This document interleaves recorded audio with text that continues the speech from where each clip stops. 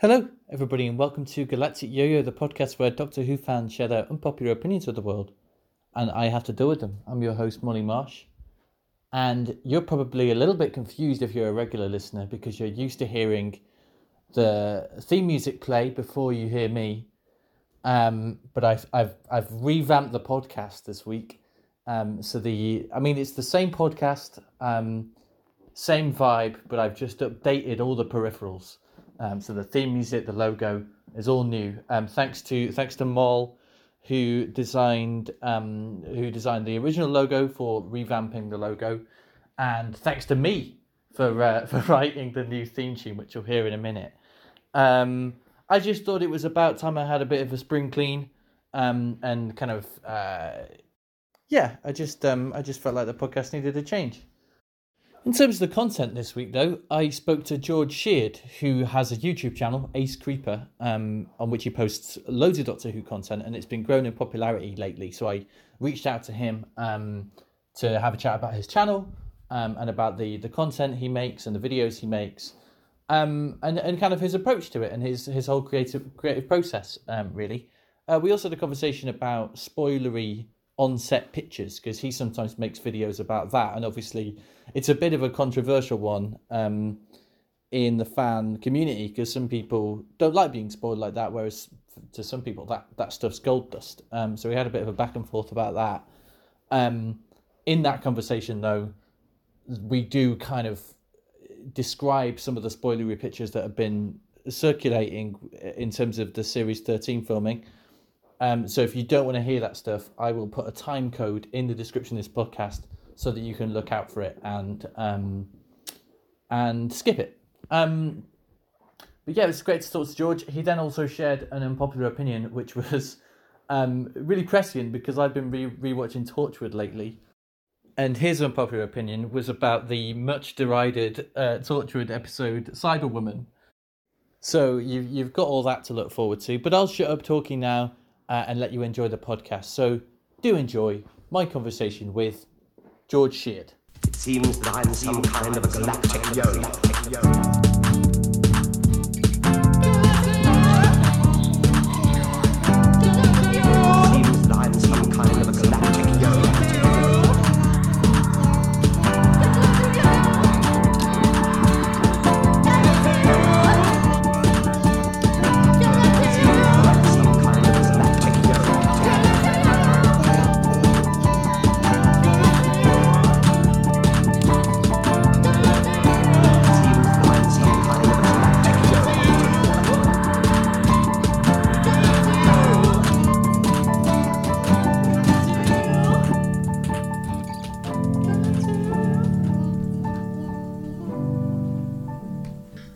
I'm here with George Sheard, off of YouTube.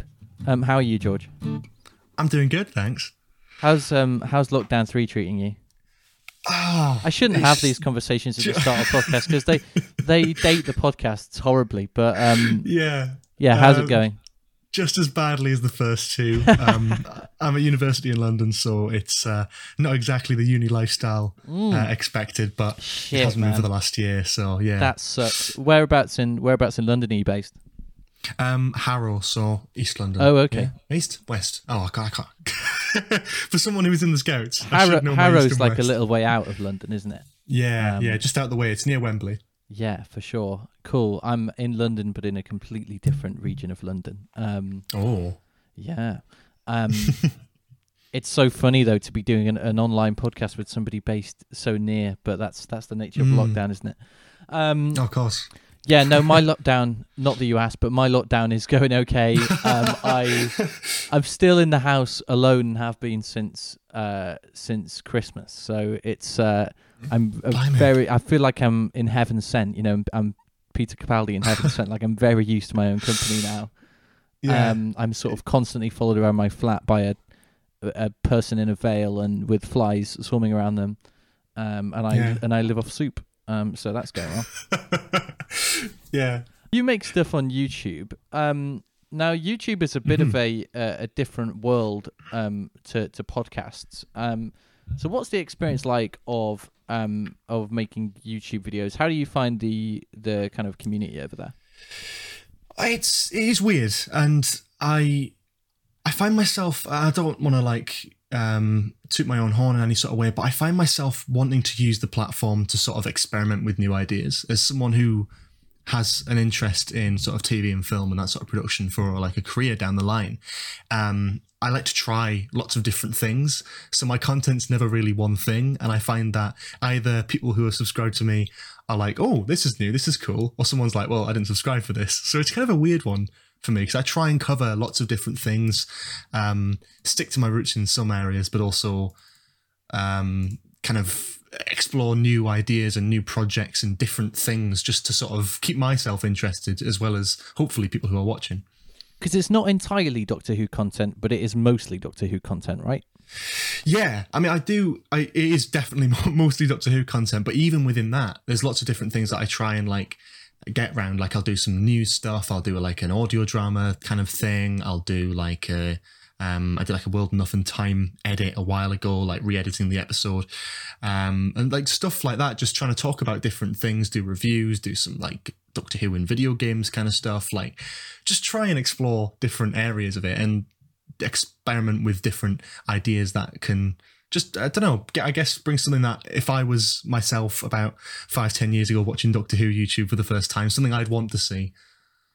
Yeah, I think it's about making stuff you'd want to hear and stuff you'd want to see, isn't it? I think whatever kind of content you're making, whether you're a YouTuber or you're a musician or whatever, there's no point in making stuff that you wouldn't want to watch or listen to or experience yourself. Yeah, of course. How have you found? Because there's a lot of Doctor Who content on YouTube. How have you found? Do you feel it's necessary to kind of find a niche for yourself, or are you kind of happy to be just putting your stuff out there, and if people like it, they like it? And I think what's your relationship with marketing yourself? It's a very formal way of asking that. I like that.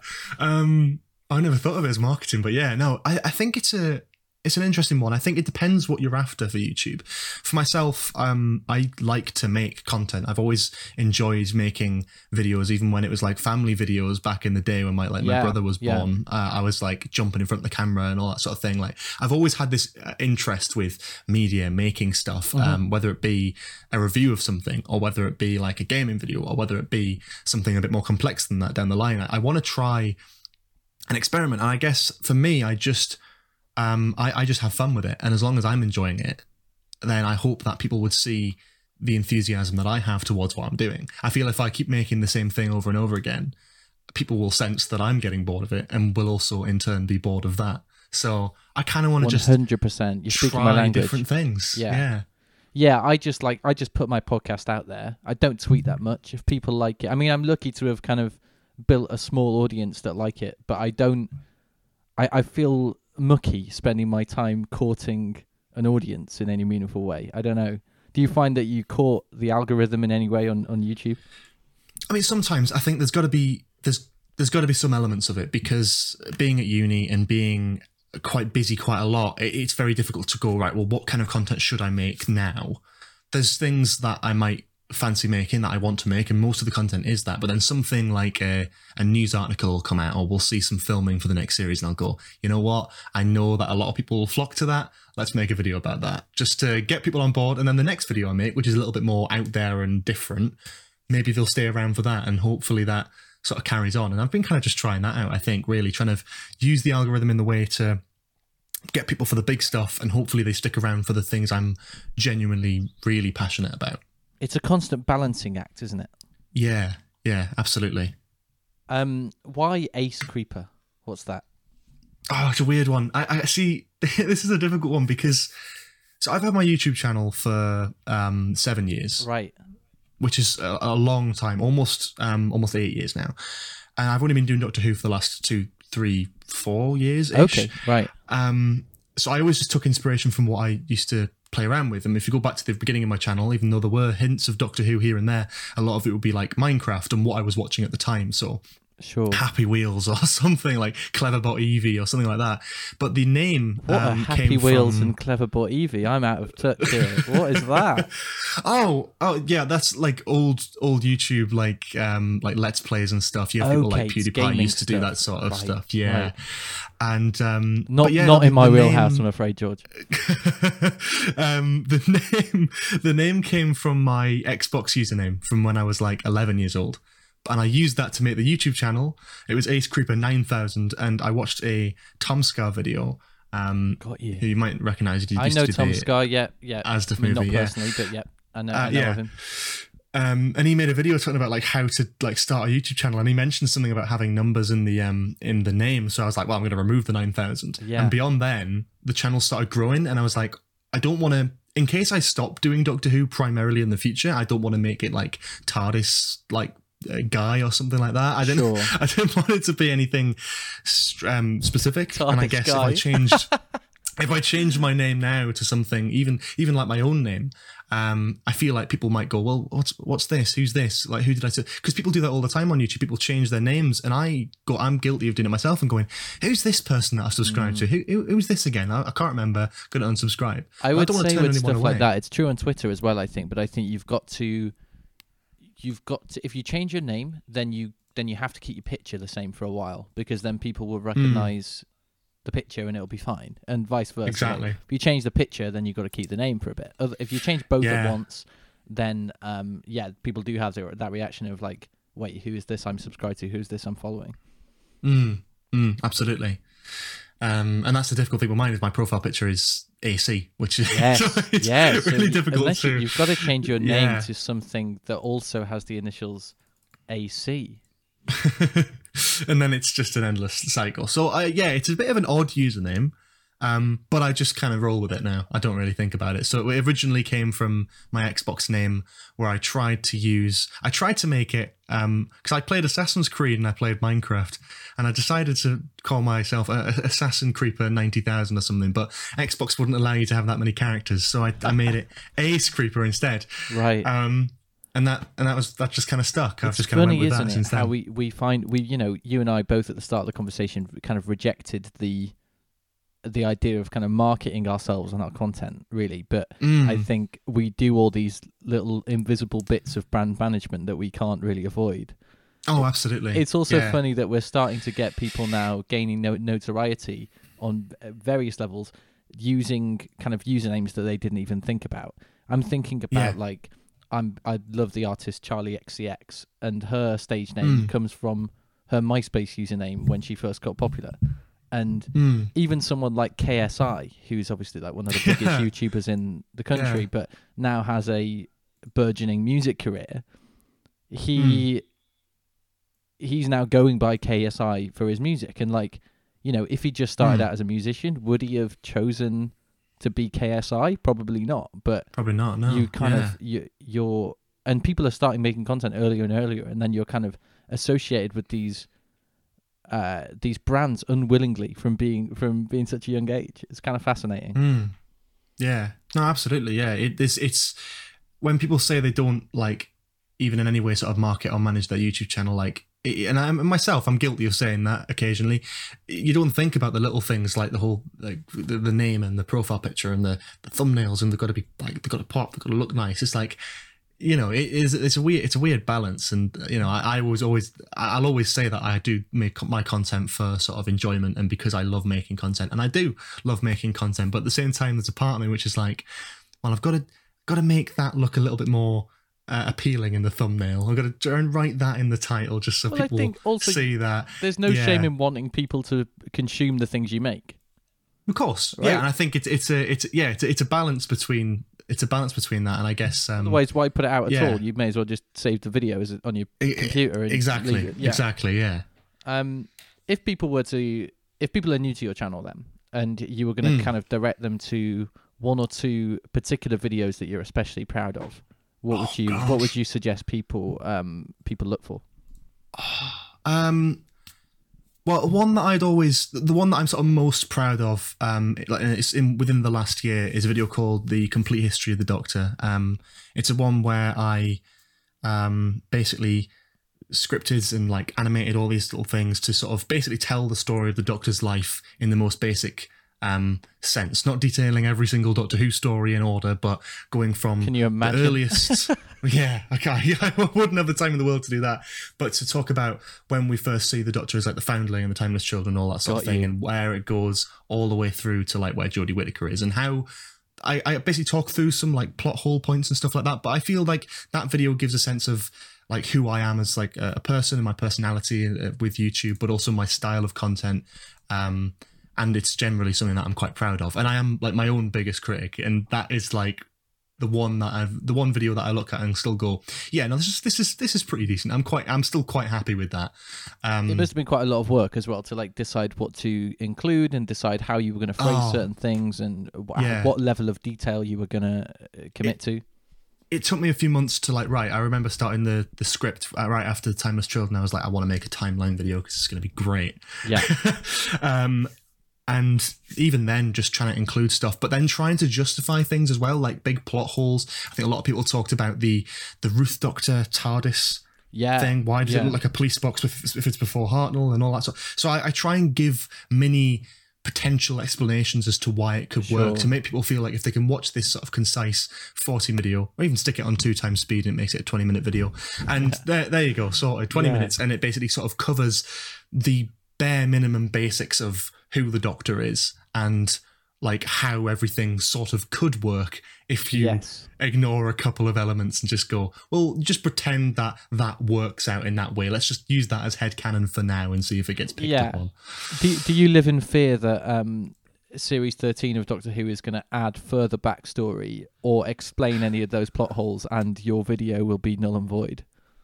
Well, a little bit, but I guess you could just make an update video, right? If you wanted, yeah. It wouldn't be that hard. I made a one for the Master before the Big Finish series, Missy Series 2 came out, talking about, you know, where things come in a timeline and all that sort of thing about, and then obviously like the Lumiere gets introduced, which I'm not going to talk too much in case people who are listening haven't seen that, but it basically adds a little extra detail to the Master's life around Missy. So I was like, it was right after I made that video, got it out there, and then it was like, oh, here's this other character who's very important. And I'm like, oh, okay, so I've got to make an extra video now to talk about that, which is like an add-on to this other video. And it's just, yeah, it's wild. But, you know, it happens, and I'm always happy to revisit some of those. And realistically, it'll not be as hard as the first time around because I could just use a lot of the same visual elements and just make a new script and just talk over it, basically. That could also happen and add a few little extra bits in. So it will be a lot easier. Definitely. But yeah. Definitely. It's building on an existing thing rather than starting from the ground up, isn't it? Exactly, yeah. And another one maybe that you'd point to, or is that the one people should start with? I think I'd recommend that. I mean, other stuff, I'm just trying to think off the top of my head because there's so many things that I've done. If you want to see something that isn't Doctor Who, I've recently done a ranking of every film I watched last year. It was kind of a bit of a different one for me. I quite enjoyed doing that one. The audio dramas that I've done, I work with a fantastic voice actor called Ellie Chapman who does a phenomenal Jodie Whittaker impression. And she's worked with me a couple of times to adapt the lockdown stories, Press Play and Things She Thought While Falling, which again were a lot of fun to do. So that is a bit of a different kind of thing, so that's probably something I'd recommend checking out as well if someone's new to my channel. Those either the audio dramas or the complete history, I reckon. Fantastic. Where does it all start then for you with Doctor Who? It started for me. I was born in 2001, so I was never. Are you joking? No. Yeah. I was never. It's painful. I'm sorry. I was never aware of the wide world of Doctor Who around me.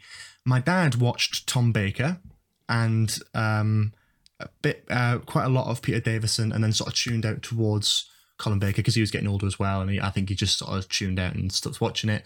But he knew the revival series was coming back, and my first memory of Doctor Who is I was 4 years old, and I remember vividly seeing my dad watching Dalek for the first time, and the part that I remember is the Dalek starting to like elevate up the stairs, and it scared the shit out of me. If I can say that. I mean that is terrifying for a 4-year-old. Jesus. Ran away. I was like, oh my god, that's terrifying. And then the next year, my dad sat me down with a couple of box sets and was like, right, we're going to watch Doctor Who. I was like, what's this? I like Spider-Man and Star Wars. What's this? He's like, this is something different. Let's watch this.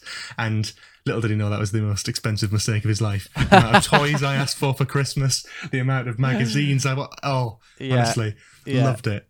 I've got a little sister who's quite a lot younger than me, and I showed her Rose when she was 4. And it scarred her for life. And she, oh my god! She apparently, my mum said she mentioned it every time they went past like shop fronts for the next 2 weeks.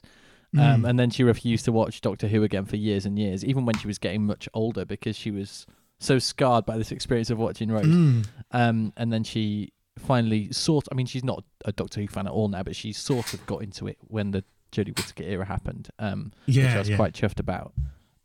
Sorry, I probably sounded patronising when I was so shocked by your year of birth. Because I'm really not significantly older than you, but I think it's just when people are born after 2000, it just jars. Yeah, Let's get that a lot. It's quite it's quite an odd one. It's but I think it was just I think with the start of Doctor Who for me, it was always great to experience it in the way I did. Obviously, I would love to have sat down weekly and watched it and been old enough to appreciate the hype coming back for 2005. But to watch all of series 1 and 2 almost back to back before and after school, like every day for a couple of weeks, was a fantastic experience, and it just sort of totally immersed me in that world. Yeah. And what about the Sarah Jane Adventures then? Because you must have been at a better age for that than I was. Yeah, and that's the weird thing is I remember watching bits of the Sarah Jane Adventures, but not like, I don't remember watching the full. I mean, maybe I did watch the full thing, because when I see clips of it, I'm like, oh, I remember that. But then I don't remember like the rest of the stories. I can't like name a story that I've seen beyond the ones with the doctors in.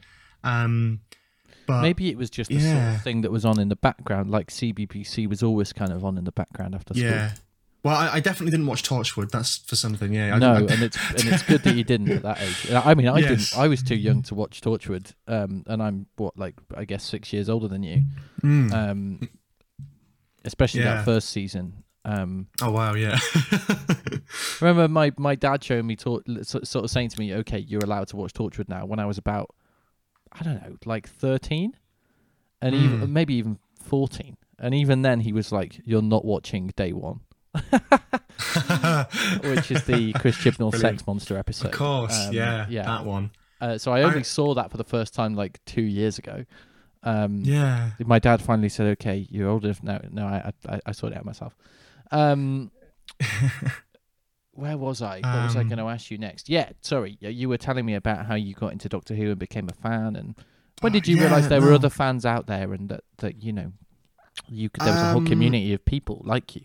Well, when I went to school, I think that was the first thing. There was a few friends that I had, and I can't remember if I introduced Doctor Who to them or whether they'd already watched it. But I remember that whole thing of I would have mates who also knew Doctor Who, and I moved house when I was about 10, 11 years old maybe, and I think that was just as David Tennant was leaving, so I sort of had a few series watching it, and then I vividly remember from when I was around 10 years old, I would have mates from the new school who I would you'd sort of break time, lunchtime, go out and you'd sort of role playing a bit of Doctor Who.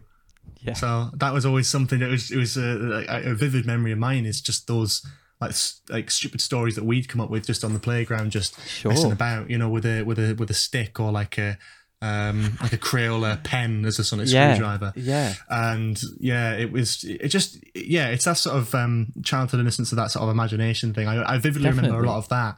And there was just getting into Doctor Who. It was once I'd watched those 2 series, my dad started buying me Doctor Who Adventures. I started getting the character options figures when I was a kid, and basically from there I'd watch like every series when it went out live. And then I think it just sort of went from there. It hasn't really stopped.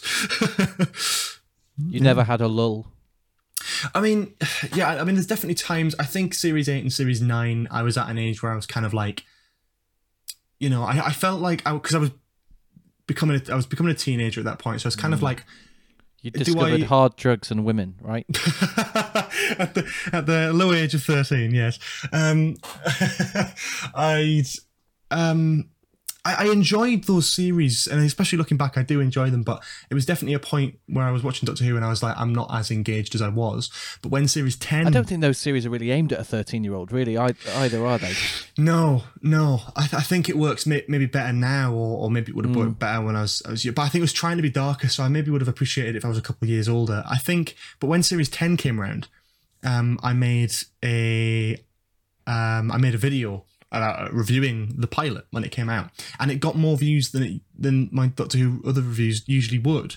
So I thought, oh, okay, that's all right. Maybe I'll keep doing these and see if people stick around, because it was a time in YouTube where I was like, I didn't really know what I was doing. I just sort of did what I wanted, just random things. Like I'd do some live streams on my Xbox, or I'd do some random like I was all over the place. But that started catching on, and then I think towards the end of that year was when Jodie started filming, and I think I made one video which was about them filming the Rosa Parks episode, and you could see like the bus, you could see Jodie Whittaker in like a costume with the companions. It wasn't very clear photos, but it was enough to talk about, and I thought, well, I'll talk about this in a video and see how it does. And that did so well in views that it actually started to get a following from it, so I just basically continued from there, and that's when I sort of decided that I wanted to focus exclusively sort of on Doctor Who. And from then, to surround yourself by Doctor Who as a creator is definitely a different experience to being a casual sort of fan of the show.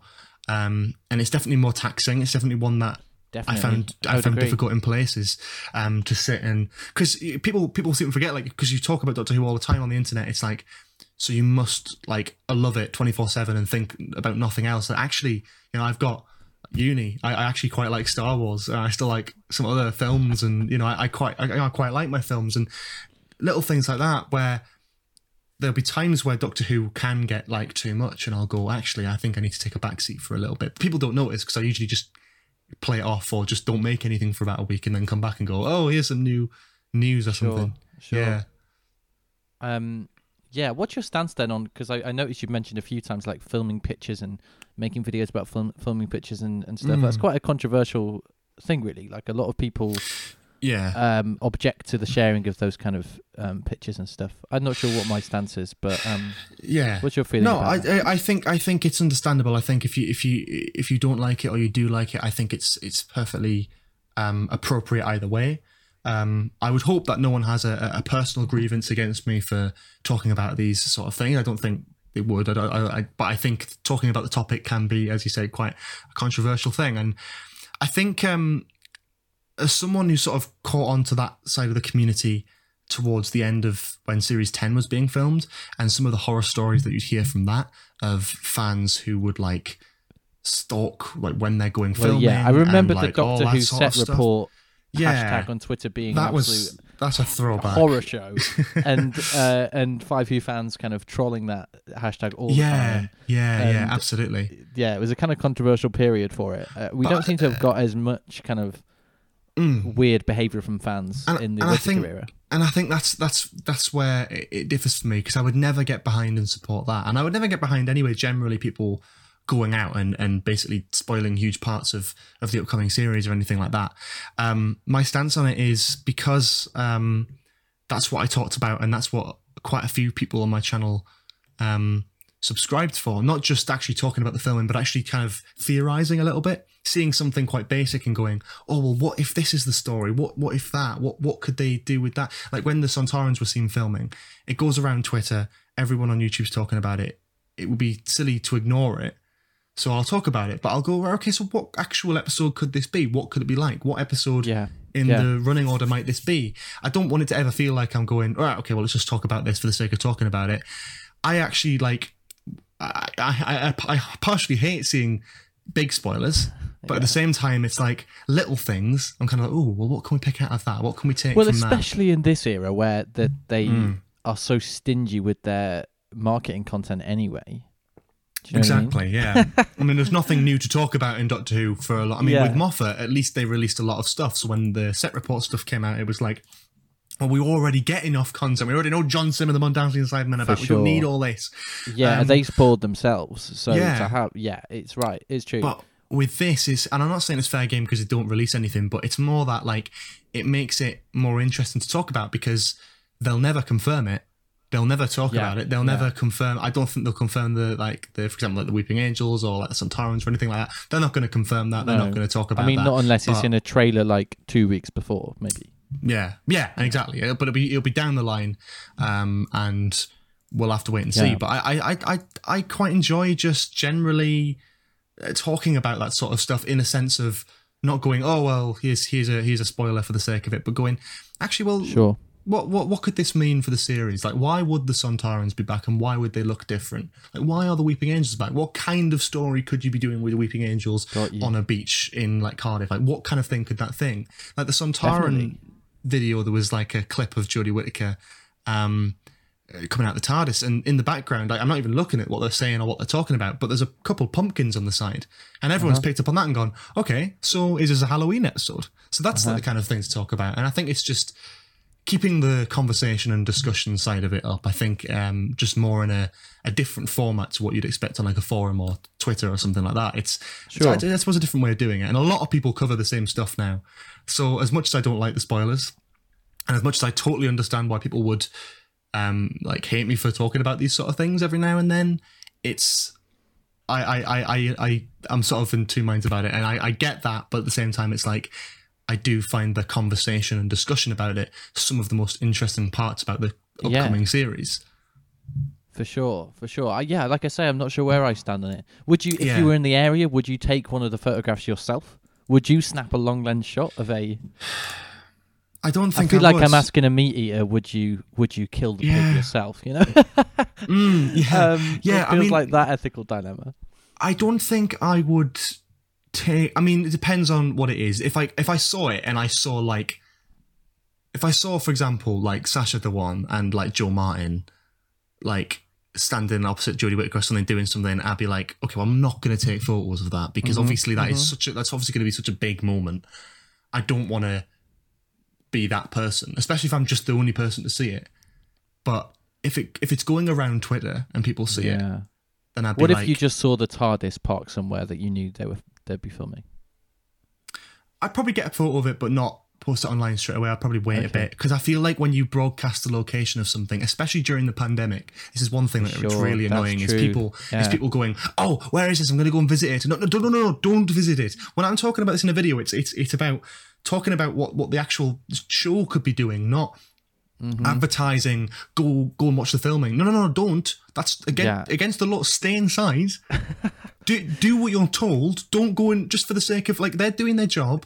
Let them do their Sure. job.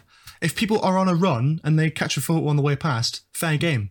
But people going out of their way to get photos, and that I don't like. I think when it's accidental, though, and I don't mean to be too confrontational about it, George. Oh, but no, is there a of course. sense that when you're sharing these kind of images, you have a responsibility, and you know what the response is going to be, in terms of people maybe doing that, and in terms of, you know that people are wanting to avoid spoilers, and they may come across them. Like there's lots of lots of kind of risks to weigh up when you share this stuff.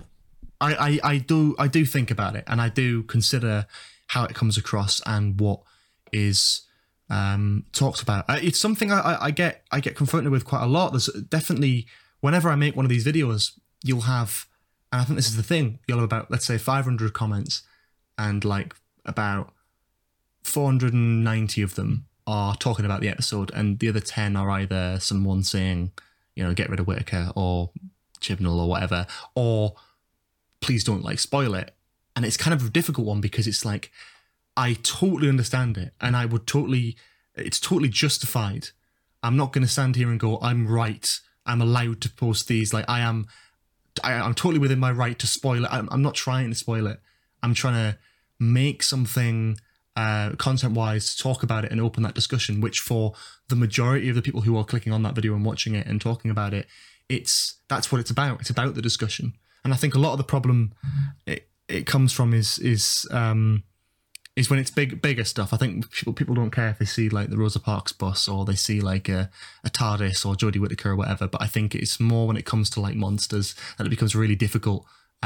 Morally, do I make that? Because on one hand, it's like, okay, well, maybe I shouldn't because I don't want to spoil for people, and I obviously would never want that. That's never my intention. But at the same time, I look at it and go, but when 20 other YouTubers are making it and everyone on Twitter is talking about it, that it's like, do I just ignore it when I've got people in my previous video going, have you seen the new images? Have you seen the new images? It's a really, there's never a concrete I can understand answer. how that would be There's difficult. Never a concrete answer sure. to it. And I'm not ever going to stand there and go, I am totally 100% in the right, because I know I'm not. Yeah. But I just want to say that I totally respect anyone who would have a problem with that, and I am very sorry if I have spoiled anything. For the first time, if someone else is, I didn't mean to eke a public apology out of you. Oh God, no. I purely wanted to generate discussion. You know what, though? It's something I've had on my mind anyway that I've not actually been able to talk about, or because you can't really do it in a video, or you can't really do it on Twitter. It just comes across badly. But I it's something that's been on my mind recently anyway, with all the Weeping Angel and the Sontarans and stuff. It's kind of like, you see those comments, you're like, oh, do I say something? I don't want to be, but I want people to know I'm not doing it for the sake of it to spoil for people. I just enjoy talking about the discussion and opening that door for people who might have their doubts about the next series, who are going, we want the Weeping Angels back, and going, actually, let's have a conversation about that. Let's talk about that. Let's see what that possibility could be. And the views mustn't hurt either, right?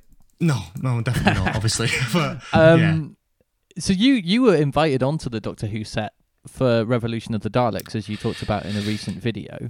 Yeah. Obviously that's a slightly different situation because you were there in a kind of, the production team invited you and you were there in a more official capacity. And but what was that experience like? And I know you already made a sort of 20-minute video about it, but what were your kind of main takeaways there? Well, I mean, that was a phenomenal experience, as it would be for anyone to do that. It's never going to be a bad thing, and it was great. I think you can say hundreds and hundreds of words about it, but being on that set for that specific day for that episode was just it was like being back to being a child again, like seeing the TARDIS in person, seeing the Daleks in person, seeing John Barrowman in costume, Jodie Whittaker in costume. It's like it's a very exciting experience, and even to be there in a somewhat professional sense, to feel like I'm a child again, going around going, oh my God, it's the TARDIS, it's the Daleks, it's Captain Jack. It's did you were you completely open about your excitement, or did you try and play it cool on any level? A bit of both. I did try. You have to try and. You don't want to seem like you don't give a shit, but you also want to seem kind of cool, right? Yeah, I want to be like, like it's I'm here. I'm just sneaked in, and I'm here in a, I'm here. I'm gonna try and make a good impression in a sort of way, but at the same time inside, I was like, oh my God, this is insane. Yeah. Who was the rudest and most standoffish person you met on set? No one was like that at all. I can't. Thing is, like, it's not even in like a sort of jokey sense, like, oh, I shouldn't say it. No, I didn't. Everyone was so like, even to each other, like just sort of watching from an outsider. When they stopped filming, they're all joking around and being like having like a good laugh with each other. It was great. It was really great. I think you've got to be patient, haven't you, to work in TV? And I think patience comes with friendliness often. Yeah, absolutely. See, that's not universally true, but I think it's a good rule to go by. Absolutely. Cool. Should we move on to unpopular opinions, George? Yeah, we can do. Yeah. Great. Now you came to me with 3 unpopular opinions, all of which were spicy hot takes, which I loved. But I went I had for a few the days last. to think about it. Yeah. Yeah, I went for the last one you sent me, because I'm with a friend, Johnny, who the listeners will know about as I've had him on the podcast at Christmas. He and I did a Doctor Who watch through, a New Who watch through last year. And then this year, because lockdown still exists, we've been watching Torchwood on our lunch breaks. And we're currently at the start of season 2 of Torchwood. So the fact that you came with a Torchwood unpopular opinion about Torchwood season 1, I was like, well, that's perfect because it's fresh in my mind. What is your crazy unpopular opinion, George? I'm trying to remember specifically how I worded this. I've got it in front of me if you want a reminder. And I've got it right. Here we go. Cyberwoman is the perfect Cyberman story for a Doctor Who spin-off. Now this is wild because Cyberwoman is clearly dreadful, isn't it? So I'm really interested to see how you justify this and what your take is on it. It's not perfect, right? The main issue that I have with it is the costume design of the actual Cyberwoman, right? So, yeah, I think that is one of the central problems with the story, in your if head, not the biggest problem. In your head, if you can replace that with like a genuinely like good half-converted Cyberman design, if you can do that in your head and then think of it just from a story perspective, right. I'm imagining it's a female Ashad. That's what I'm imagining. Okay, yeah, but more like gruesome because it's Torchwood and you're allowed to get away with it. Sure. I think from a story perspective, and again, it has been a while since I've seen it, so I may be flawed in some aspects, but I genuinely think as an episode, I think because everyone hyped it up to be so like bad as well. When I watched it, I was like, this is actually quite good. This is like, it might not be perfect, sure, but for a Doctor Who spin-off Cyberman episode, not a Cyberman episode in Doctor Who, it would never work in Doctor Who, but as a spin-off for Torchwood, which is trying to be more sort of leaning towards like R-rated, trying to be a bit more edgy, swear words, blood, gore, all that sort of thing. Instead of the whole like sex gas thing that we had in day one, having this genuine body horror focus. You've got this like the man with like the cyber bits in his head. You've got this basically what is almost like Dalek. That guy who gets his... Sorry to interrupt you. You know the guy who, the Doctor who gets his himself partially converted and dies at the start of the story, is the same guy who is the UN Secretary General in The Pyramid at the End of the World. Oh wow, he has not good luck. I noticed when I was watching it last week. I was like, where do I know that guy from? And then I googled him, and he's brilliant. He's died gruesomely in 2 Doctor Who shows. Yeah. Sorry, you were saying. No, I think it reminded me in a sense of what sort of Dalek was for Doctor Who, in a sense where you've got this sort of broken it's clearly trying to go that way, thing, and it sort of gets resurrected and it's sort of like stuck in a base and it can't be let out into the world. But not just that, for a Doctor Who spin-off, Torchwood, you've got the connection to Doctor Who is Captain Jack. For Sarah Jane Adventures, you've got the connection is Sarah Jane, and for Class, the connection is God knows what. The school, I think. But in Torchwood, you've got the connection Captain is Jack. That headmaster whose name that I forget, Mr. something. Yes, of course, who dies like an episode in. Sure. Yeah, but you've got Captain Jack, who's the connection to Doctor Who, and then you've got all these other characters, and you're trying to... Yeah, I mean, of course, you can build the characters up on their own, but the fantastic connection that they used in this was not just to make it a Cyberman story for the sake of it, but to make it not just Ianto's secret girlfriend, but Ianto's secret girlfriend who was in like Canary Wharf, as was he in the previous series of Doctor Who. So for people who have just watched that series of Doctor Who and watching this spin-off for the first time, to have a few episodes in going, oh, you remember this thing from Doctor Who, this whole worldwide thing which we are not ignoring? This happened and it's horrific, so we're doing Cyberman stuff, but it's different and more edgy and gory. And I guess the connection to Doctor Who and making the Doctor Who connection with Ianto to make him like part of Torchwood 1, so he was kind of there. So when you go back and watch Army of Ghosts and Doomsday, you can go, well, Ianto's somewhere in there. And he's in the loos the whole time. Yeah, he's just he had a bad curry the night before, and he did. I love the idea that Ianto had the shits for the whole of Army of Ghosts and Doomsday. Yeah, exactly. Excellent. But that's kind of my sort of point. I think it's more of a sort of discussion point. So feel free to counter it in any way. But I feel like I will be countering it. Don't you worry. I think as an episode for a brand new Doctor Who spin-off, I think it really did a lot well, more than it gets credit for.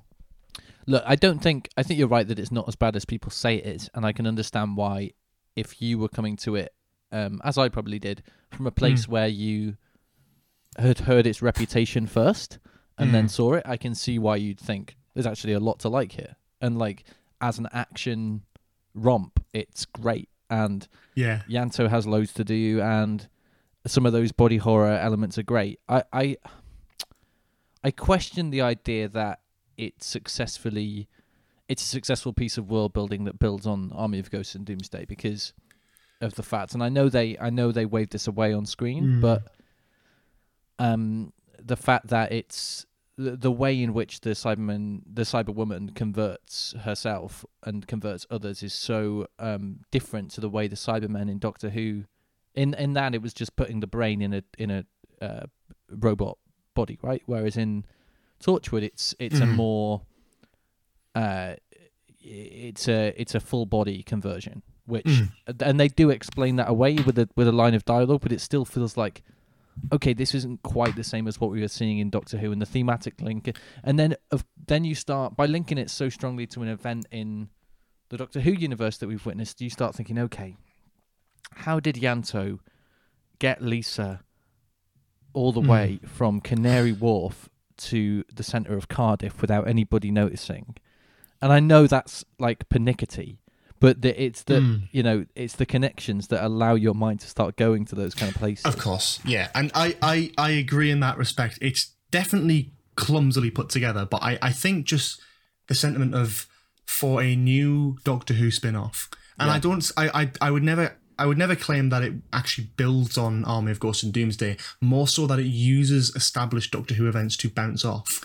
Specific events, not just the character of Captain Jack, but actually going, you remember the most recent episode of Doctor Who you just watched and that whole event? We're not going to ignore that in this. That still happened within the Torchwood universe. We're going to use an element of that to have a story here. Not to mention, I think it's the only time a Doctor Who monster has actually appeared in Torchwood. Before and since, I think. Was going to say, it's interesting, though, that they didn't do it after, because that was the only time they did it, and I think probably that's because they decided that it hadn't really worked. Whereas in Sarah Jane, you got repeat uses of Doctor Who monsters because it kind of felt like it was easier for them to move from one world to another. Yeah, I would. Well, I think I would argue in that respect that I think with Sarah Jane Adventures, it's Sarah Jane Adventures is so close to Doctor Who, whereas Torchwood is so wildly different anyway. That yes, like Cyberwoman definitely had a lot of flaws, but I think the part of the reason they didn't bring back any more Doctor Who monsters was because the more thematically interesting episodes of Torchwood and gripping episodes of Torchwood are ones that had nothing to do with that. Even like Countryside, which is talked about all the time. Oh my god! Barely any alien involvement. I think none at all. None. Yeah, that's kind of the whole vibe of the episode. And it's playing on that opposed to, and I think the connection to the Cybermen thing was interesting, and I definitely think it was and I think that's the point here is it's not about Cyberwoman being a good Torchwood episode, but more of the sort of best way to start a Doctor Who spin-off to be the 4th episode. Because Everything Changes was pretty good. That introduces Gwen, that introduces Torchwood as a concept. Day One, let's not talk about Ghost Machine. I mean, Day One's not as bad as you remember, right? It's not as bad as you remember. No, and I did enjoy it. I didn't think it was terrible. I thought it was unnecessary to be the 2nd episode. Yeah. But if, let's say, like Ghost Machine was 2nd and Cyberwoman was 3rd, then I'd be okay. That in that sense, I think Cyberwoman is probably one of the best introductions to a new Doctor Who spin-off you could get. And I think that's the point I'm making here is more about not it being a good episode, not it doing many things overly competently, but the actual idea conceptually and the story, the way it's put together, the conflicts, the establishing of Ianto, a character who was very sort of one note until that episode, and sort of building. I think I guess building tension with the team as well is an important aspect of it that they never really. That they could have just ignored. They could have just went, well, Gwen's the new person, she has to figure it all out. But actually going, oh, Ianto's been hiding something from these other people who we also have only just met. And now they're going to have a conflict that Gwen has to sort of watch. And we're sort of with Gwen on the audience side going, okay, well, what's going on here? How do we navigate this? Exactly. I think it's interesting, to think about. Obviously, I then critiqued it a little bit for the way in which the connection to Doctor Who is a bit clumsy, and it allows you to kind of think about the plot mechanics of it and how the Cybermen don't really function in the same way in this Torchwood episode to the way they did in Doctor Who. But I think maybe actually the fact that they operate differently and the conversion works differently and all that maybe works in its favour, because as much as on paper, Doctor Who and Torchwood exist in the same universe, it is a different universe. Torchwood's a cracked mirror of Doctor Who, and the fact that the Cybermen would behave in this more disturbing way and more adult way, in this more disturbing and more adult take on this universe, makes sense. Makes sense metafictionally, even if it doesn't necessarily make sense within the universe, right? It definitely would have been nice for them to, because in Doctor Who they have a thing where someone will come face to face with the Cybermen, they'll scream, and then it'll cut to like a different scene. It would have been nice to see a similar style of it, so it links it to Doctor Who, but instead of cutting away, actually showing the gruesome parts of that it. Have been good? So you actually see someone's head getting cut open or something. Like, I mean, that would have been gruesome, but you get, that's like an exaggerated example, but it fits within the Doctor Who context. Yeah, I mean, it's definitely not perfect, but I think, again, it is a weird one, but I think it's, I personally think it's a shame that there hasn't been more Doctor Who monsters in Torchwood. I would have liked to have seen at least one more. And I still stand by the fact that I think Resolution was an early Torchwood script that's been adapted. Honestly, it feels very Torchwood, doesn't it? It's so the whole like, vibe of it. Yeah. It's like, what, they don't go like anywhere in sort of space. Or it's a Dalek that makes itself out of steel and then sort of drives around the countryside. You're so right. It's a Torchwood episode. They chase him around in a car instead of a TARDIS, sure, but it's a Torchwood episode. I just think, I've always thought that when I watched it, because I think I watched Resolution. I started watching Torchwood only like quite soon. If it was after a I watched Resolution, Torchwood episode, then PC Andy would be Charlotte Ritchie's character. Yeah, basically. Wow, how extraordinary! Yeah, So I'd noticed the similarity to Torchwood in terms of the way the script works, but I'd never really thought that it might genuinely be an early Torchwood idea. I mean, I could be totally wrong. Of course, I mean, again, it links into Revolution, and you can argue that Chibnall's probably had all this sort of stuff planned for Doctor Who from the beginning. But I think the makings of it would have made a really good Torchwood story. I genuinely believe that having this sort of scrap metal Dalek design, which is totally different to Doctor Who, was like, again, that's like a way a of cracked doing... mirror of Doctor Who.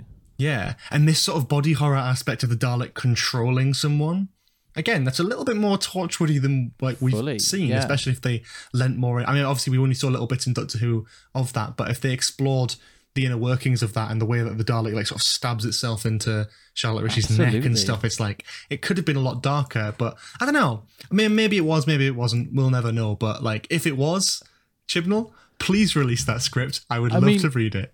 Whether it was, I doubt.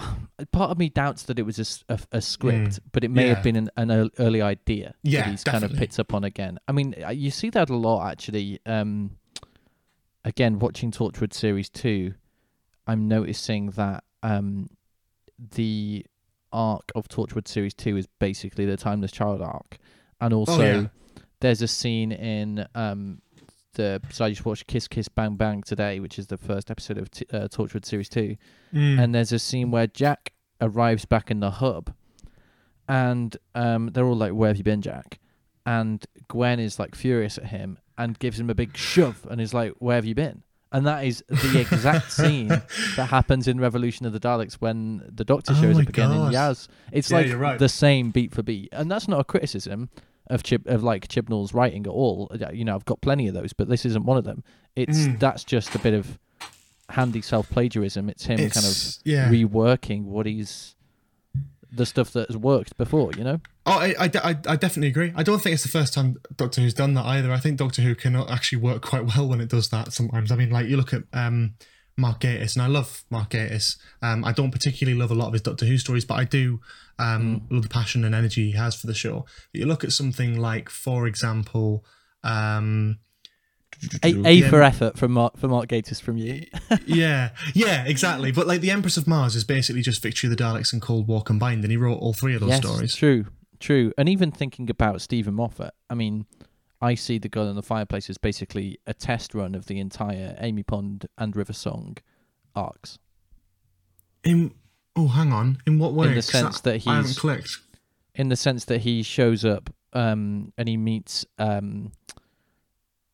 well, River Song less so, although there is a sense that he's meeting this woman at various stages in their life, and they're kind of they're out of sync, and they can't, and they're sort of bound by time, and time is kind of getting in the way of their relationship. But there's also a sense with the Amy Pond side where it's like the Doctor meets Renette when she's a child, and then accidentally doesn't meet her again until she's an adult, which is exactly what happens with Amy Pond. Oh, I never even thought about that. Yeah. So yeah, I mean, I don't think. Again, these things won't even be conscious for these writers, but it's just what probably happens not. when you're a writer. Yeah, but I think there's definitely a strong similarity between that of the Torchwood Series 2 and Series 12 of Doctor Who, the way it's like 100%. structured with the overarching story. I mean, even the fact that Captain Hart in Kiss Kiss Bang Bang is like, just as he's about to disappear, he's like, "Oh, by the way, Jack." Like, I don't know, Yeah. whatever he says. And that's Yeah. exactly what happens with Sacha Dhawan when he shows up at the end of Spyfall and is like, "Oh, by the way, be very scared because something big's coming." It's all these little details. If you were to have brought other Doctor Who monsters and villains into Torchwood, then which ones do you think would have worked? Because I think some would work and some wouldn't. God, that's a difficult one. Well, the one that I always go to usually for Doctor Who in the future, and I still stand by they should bring these monsters back. But also Torchwood, you could do a lot with it, is the Krillitane, because they can be different every time they come on screen. God, yeah. In School Yeah, Reunion, true. the Doctor says that last time he saw them, they just looked like humans, but with really, really long necks. They just adapt every time they go to a different planet. So why not make them more ferocious? I mean, they already eat children. Let's just point that one out. And they could very easily look totally different, but still have like Anthony Head there as a bit more brutal and a bit more pissed off than he was in School Reunion. That could work. But what about if you had Krillitane show up and they were, I mean, they could do this in Doctor Who as well, and they were some kind of, and it would be cheap for them to do as well, and they were some kind of Frankensteinian amalgamation of a couple of different Doctor Who monsters. Yeah. And it was because they'd invaded those planets. So I don't know, for example, it was like an amalgamation of a Sycorax and an Ood, but it's a Krillitane.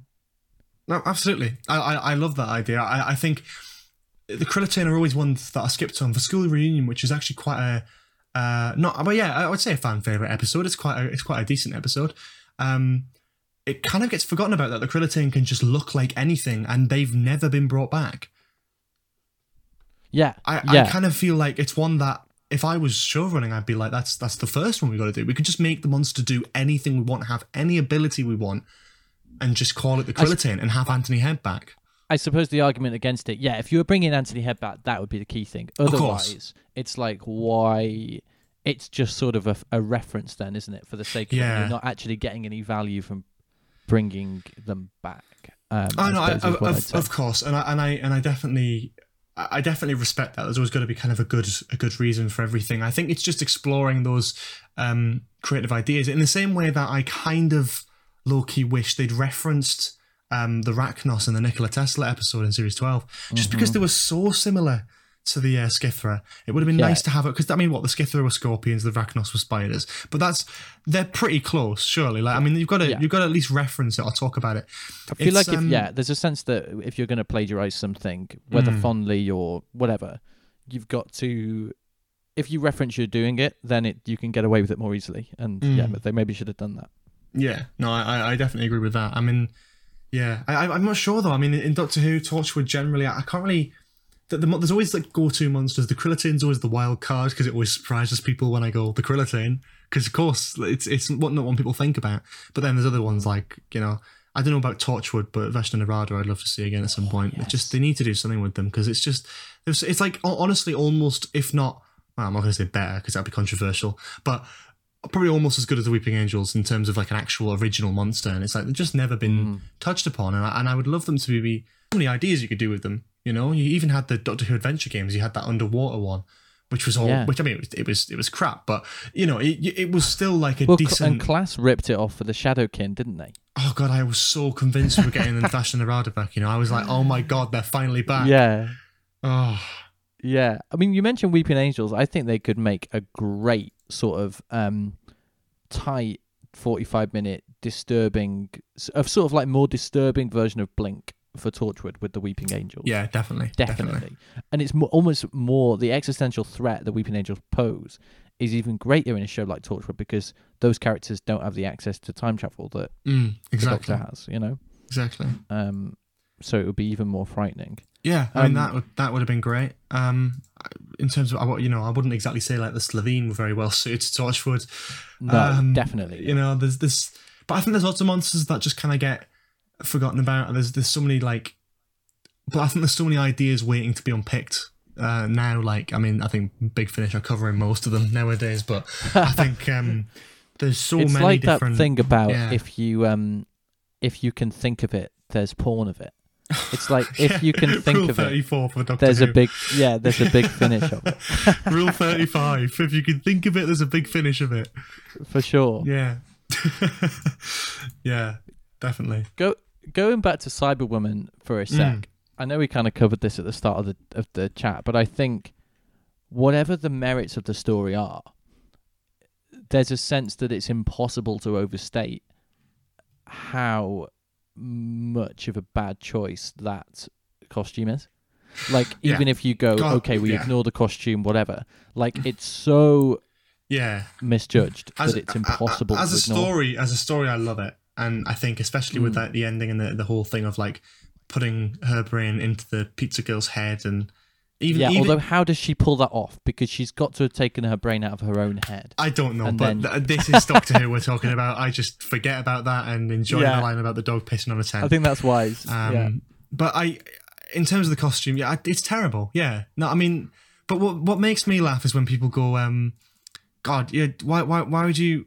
I think it was just before Series 11 came out. Everyone was like, "Why are you excited for Series 11? Chibnall's doing it." Remember he came up with the Cyberwoman costume? I'm like, he's not a costume designer.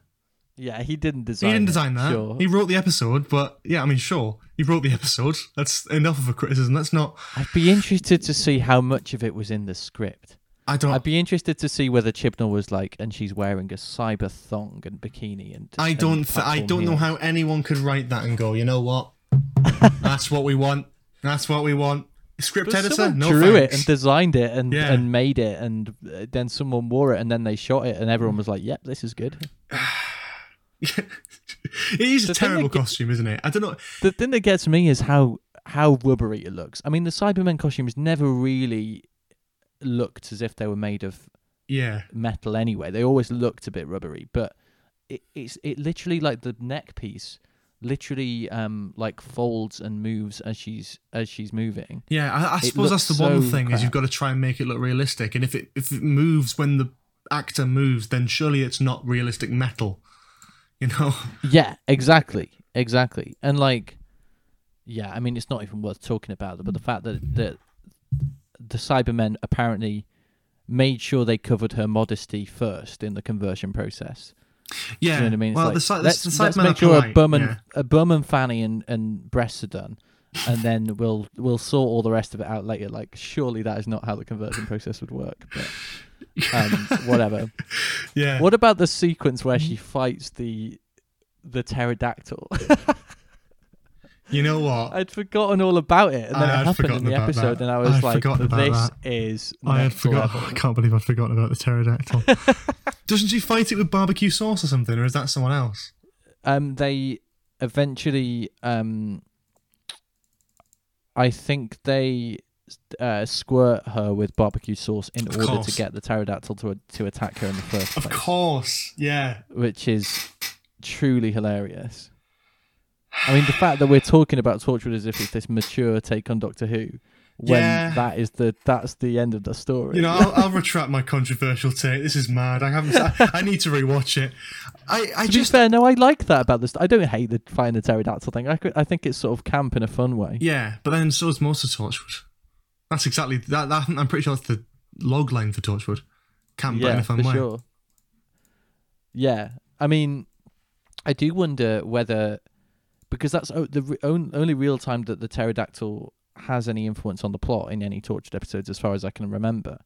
So I did wonder whether it was invented for that episode. Do you know what I mean? I wondered whether Chibnall was writing and he was like, how do I resolve this? Like, maybe Torchwood would have a pet pterodactyl and it fights her. Like, and then they inserted it into the other episodes. So I don't know. Yeah, I think you're exactly right. I think that's the only reason to have a visual of a cyber woman fighting a pterodactyl. I think in their head, I think probably in Chibnall's head, he was like, the imagery of a Cyberman, like sort of trying to fight an actual pterodactyl is really cool. It's the kind of thing you'd see in like the sort of 80s like Doctor Who annuals, like the cover of that, like sort of painted in the background. It feels like very a comic Cyberman book. fighting a pterodactyl. It's kind of a cool concept, but then It's the sort of thing you come up with on the playground. yeah, and you'd add the CGI element, and you go, oh dear, and then you go, well, that's actually not a Cyberman. Let's make it a cyber bikini, and then you go, oh Christ, and then you add the barbecue sauce, and then it's what you see on screen. Yeah, the CGI elements are really. I mean, they're not great in early New Who, but they're especially bad in Torchwood. You can really tell that they didn't have any money. It was Small Worlds that really got me. Small Worlds is the one. It's full, Yeah. it's full PS2 cutscene stuff. It's really bad. Oh yeah. It's something. I think the rest of the series, other than I think Small Worlds, was the only thing that really properly like got to me. I think because they did use quite a lot of practical and more grounded character-based episodes. Grease Bearing Gifts, you had that sort of CGI creature from Sarah Jane Kind Adventures. of gets away with it though because it's a bit more ethereal. Exactly. Looking. But then like they keep killing Susie, Random Shoes. They don't have any. Abaddon in End of Days looks pretty crap. Yeah, I mean that's notoriously terrible. I think that's generally accepted now to be appalling. Like that just looks awful. It doesn't look good. I mean, the Small Worlds fairies look worse though. Yeah, they are because they're they're really weird. bad. They're weird and spindly and like just out of proportion. It looks like another sort of Blue Peter winner monster. It looks. Yes. It just looks. I mean, not again. Well, it's the way they're Absorbaloff comped in look as better well. than that. Like just, it looks yeah. like it looks like a YouTuber is comped in. Yeah, that's exactly what it almost feels like. It almost feels like the people on set and on location, like the director and that, actually didn't know what these monsters would look like or how they would act. Definitely. And it's just sort of like moving the camera for the sake of moving the camera, so that they could do something when they're eventually added in. But I feel like there was just a huge disconnect between whoever was director and who was the CGI artist. I think there's a huge disconnect in that episode. When you look at that, it's like, oh dear. I think film and TV have really learnt now that if you're going to use CGI, it has to be in collaboration with what's happening on set, and you've got to provide lighting references, and you've got to know what things are going to look like before you shoot, really, or at least kind of a vague understanding. Whereas I think then, it kind of director's understanding of CGI was, oh well, they'll put it in later, so I don't need to worry. Like they'll work around what I do, which is not really. I don't know. I think we've learned from that. No, absolutely. I think, to be fair, it's quite ballsy of them. Because if you look at it, I mean, the end of 2006, like this is very. I mean, I think they just didn't know what they were doing with Torchwood when they started it. They knew they wanted like a Captain Jack based adult spin-off for Doctor Who, but I don't think they knew exactly what they wanted, and I think that Russell T Davies was too focused on Doctor Who to actually give it his full attention, which is totally fair enough. That's not a criticism of Russell. I think he's totally right to not have his entire focus on Torchwood. I feel like if he did have his entire focus on Torchwood, it would have been a lot better, but no one was asking for that. You know, we want, like, you need to think, like, Torchwood went from October 2006 to like January 2007, and that's obviously just before like series 3 started as well. It's like I don't know how anyone could be expecting Russell T Davies to actually jump in and put as much focus on that he did with Doctor Who. But at the same time, possibly have done. I mean, there's a bit in the writer's tale where he's talking about how he was originally supposed to write Kiss Kiss Bang Bang, and that whole opening section with the blowfish is written by him, and then he essentially has a meltdown, and he's just like, I'm writing Doctor Who, I'm exec producing Sarah Jane Adventures, and I'm trying to write this Torchwood episode as well. Yeah, no. And in the end, he has to go, Chris, just do it. You just need to do it because I can't, you know. Yeah. But you're right. But I think that's what makes the first season of Torchwood so interesting, is that it's kind of doesn't know what it's doing. Yeah, and I definitely agree with that. I think it's one of those things that you can sort of tell it's something that they maybe should have waited a bit longer for. But then again, they incorporated Jack into series 3 of Doctor Who, so I guess that they had that time to do it, and that was it. And it does feel rushed, really. You know what I mean? Yeah, it does feel quite rushed. But it's in a good way, part of the in appeal, a charming though. way. I honestly like. I love the first two series of Torchwood. Children of Earth's brilliant, but that doesn't even need to be talked about. Children of Earth's always been brilliant. You know, everyone loves Children of Earth. It's great, but series 1 and 2 of Torchwood, I think, has so much charm, and I love the. Yeah, I think with episode Children run. of Earth, you may as well be talking about a kind of different show. Exactly, and definitely with Miracle Day. Yeah, I've not even seen Miracle Day, you know, but I'm planning to include it in the watch along, so I will be seeing it within the next month or two. It's interesting. It's not. I don't think it's terrible, but I think it's so weirdly done. It's so American. It really. I don't know.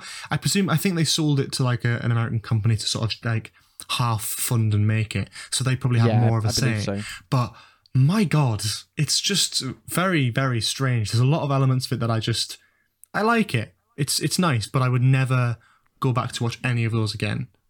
Right. It doesn't feel I'd like be Torchwood. interested to hear Russell talk about it, because I know he wrote some of the episodes of it, and he was obviously exec producing it and everything, and it was kind of meant to be his big American thing. And I don't know, it wasn't very well received, and nobody really likes it very much, or very few people do.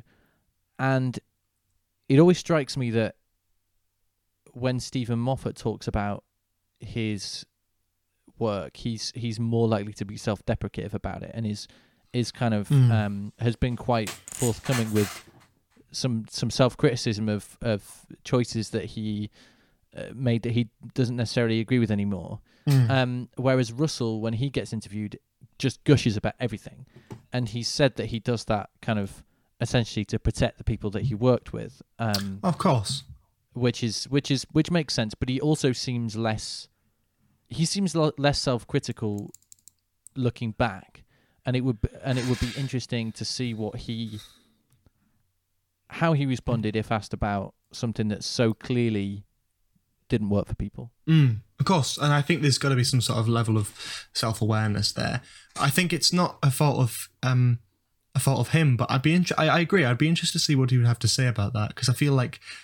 And my relationship with Miracle Day is really weird, because I sort of did a reaction series for Torchwood on the channel a while back, and I watched episode 9 of Miracle Day around December 2019, and then I watched episode 10 yesterday. It's been over. No way. I just never went back to it. I always said I'm going to record the reaction for the last episode. I'll get round to it. Never did. Part of that's because it's, you know, recording a reaction to something can be quite tiresome, especially when you're not really engaged. But just like generally the way it's put together is so off-putting, I find. It just doesn't feel like anything to do with Doctor Who or Torchwood or anything like that. You could very easily cut it out of I've never seen it, like I say, but it's always struck me as this doesn't even feel like the Whoniverse. Like, it does not feel like... exactly. It just feels like an entirely separate show. Like, even the premise of it, the fact that it was airing alongside Doctor Who Series 6 just feels like, wow, these two things couldn't be more different. That's the first sort of indicator that something's wrong here. You know what I mean? With every other like series of like Torchwood, it sort of led into or came right after Doctor Who, but this one was just kind of doing its own thing. Really, it wasn't. Yeah, but I guess I suppose that's after it's disconnected from Doctor Who almost, because it's still Russell T Davies' thing, and he at that point had no affiliation with, well, not no affiliation with Doctor Who, but no like direct involvement with the production of that. Yeah. And because it was, I believe, I don't even know if it was like was it even on BBC? Yeah, it was on BBC One, but it was also aired on the American network Stars as well. So it's kind of it was almost primarily focused on the American audience, and I think that's where it seemed like it. Yeah. Yeah, the BBC had less say in it, I believe, but probably yeah. Yeah, it's a weird one. What about the future of Torchwood? Because it gets brought up every now and again, usually by John Barrowman himself. When we were talking, when I was talking to Joy Piedmont about Revolution of the Daleks, we kind of picked up on the fact that there's a sense in that story that Chibnall probably isn't planning a Torchwood return, but he certainly deliberately leaves the door open for it in that episode. Yeah. There's a deliberateness about how he references Gwen, leaves Jack on Earth. Like, it all seems to be going, okay, that's possible. I feel like if he was wanting to directly set up a Torchwood sequel, we'd be seeing like an actual shot of Jack knocking on like Gwen's door and Gwen opening it and being like, a long time no see. Definitely. That would have and been. This is what I mean. I don't think he's setting it up in any meaningful way, but I do think I would be surprised if he hadn't. If he wasn't having thoughts in the back of his mind. I'll be honest. Deliberately left it open. I wouldn't be surprised. I wouldn't be surprised if Chris Chibnall does Doctor Who until he gets tired of it and opens up Torchwood again, so he can do that. Maybe. Yeah. Maybe another series of Torchwood, like a series 5 for like TV again. But this is down the line again. Like he's planting the seeds for something that may or may not happen, depending on how he feels in a few years' time. This is what I mean. Yeah, it's like leaving it there just in case. I don't think he's hinting at it. I don't think it's going to happen anytime soon. I know John Barron would love it to happen, but I don't think it's anyone's say really, other than Chris Chibnall and probably the higher ups at the BBC. I think I wouldn't hate to see it if they had a story to tell and you feel like you've got a Torchwood story to tell it. I'd love to see it, but if it's just doing Torchwood for the sake of doing Torchwood, then don't bother, because I'd rather just leave it on where we left it. And if even if that is Miracle Day, so what? Like let's not. Let's not make it any worse. Anyway. Yeah, we've got 3 solid series. Let's not even out that ratio of good to bad just yet. Let's just. Yeah, I mean, you definitely need a new take on it because in part because Torchwood pretty much jettisoned its entire cast over the course of its run. But I think I would never. What I would say is, if they were going to do something like that, it's not Torchwood. Call it something different, have Captain Jack, Gwen Cooper, Osgood, Kate Stewart, and maybe someone else like Mickey or Martha or something. Mickey and Martha is the dream. That would be amazing. Have some of these characters. We've had Unit disbanded. We've had sort of hints of Gwen and Jack meeting back up. It's what if you had this idea that it's not Torchwood, it's not Unit, it's sort of this thing in between that's an amalgamation of key Doctor Who characters. I don't know. Maybe it's something that they could play with, but I'd rather that than Torchwood Series 5. I'd rather that than them try and drag up something of the past, because I don't want Jack and Gwen teaming up with other people again that we don't know. I feel like we've had that with Miracle Day, and it didn't work. So if you're going to do Torchwood again, and you're going to because you can't just have a 2-person Torchwood team. If you're going to do it again, can't you? I mean, I'm thinking of the X-Files. That's okay. Basically Torchwood with a duo. Could you do it's just Jack and Gwen, and they're going around solving mysteries and? I suppose you could. I suppose you could if you wanted to. I guess, but I feel like the way, even within the world of Torchwood, whenever there's 2 of them left, they're always or even 3 of them left, they were almost oh, let's just disband it. You know what I mean? Because they're the last one standing. Torchwood 1's gone. This is the last Torchwood hub, and even the hub's gone. So, the hub's gone for half of the seasons of Torchwood when you think about it. Yeah, that's the hub explodes at the start of Children of Earth. Which is funny when you think about it. Yeah, that's quite a weird one. And then, but I think you'll see when you watch Miracle Day that it's different. It's too different, not just because of the American style, but having Gwen and Jack as the only recognisable characters really in Torchwood, and then no hub. It's and leaving Cardiff as well. It's what is what are they? Yeah, you've removed too many of the elements now. So I feel like if they were to do it again, I wouldn't call it Torchwood. I'd call it something else, and give us someone like Kate Stewart back. Because I'm sure, Gemma Redgrave, I think that's her name, who would be delighted to come back and do something, maybe even part time on Torchwood, or something like that, where it's a Doctor Who spin off. Sure. She'd be a main lead character and not a side character. It'd be pretty good. I just don't. I don't know. I think there's all sorts of characters that are options there for that. Yeah, exactly. For sure. You got people. You got people I don't know. Even Sophie Aldred. I'm sure she'd love to come back and do something. Or there's. I mean, I don't know that that's super marketable, but no. But I feel like at the same time, it's that sort of thing of that. Instead of having a character that people don't know, have a character that some people might not know, and let's introduce them to that, and then that sends them back in time a little bit. So the diehard fans who've been around on Doctor Who for quite a while will go, oh my god, it's Ace. What's she doing? What's she been up to? But people who don't know who this is will be okay, who's this? And then they'll go and research it, and then go, oh my god, it's a companion, like from way back when. Same effect that Sarah Jane kind of had, like really. when they did the Sarah Jane adventures, right? Exactly, yeah. Same sort of thing. It's like, I don't know, I guess it's something that they'll play around with, but I don't think we've seen the last of Jack. Oh, no, definitely not. Definitely not. And I'm excited to see where that goes. There wasn't a proper goodbye, and I feel like if that was the last time we saw Jack, it was a very weird way to end it. There was no proper goodbye. There's always a Jack goodbye. Wow. There's been a lot of chat about that, about like, did they have to cut a scene? Like, was something changed in the edit? Like, it was all ADR'd and it felt wrong. It felt weird, and I genuinely believe that what this was that they genuinely just didn't write a goodbye scene, or maybe they did and they didn't either film it, or they didn't feel that it worked, or for whatever reason. I wonder whether certain COVID stuff meant that like they just weren't able to film it. But then again, they finished filming before Christmas 2019. So yikes. Even when it's like, well, thank God they did, but it is something that that's clearly in post, where it's like, well, Jodie's done on the TARDIS, John's gone back to like America.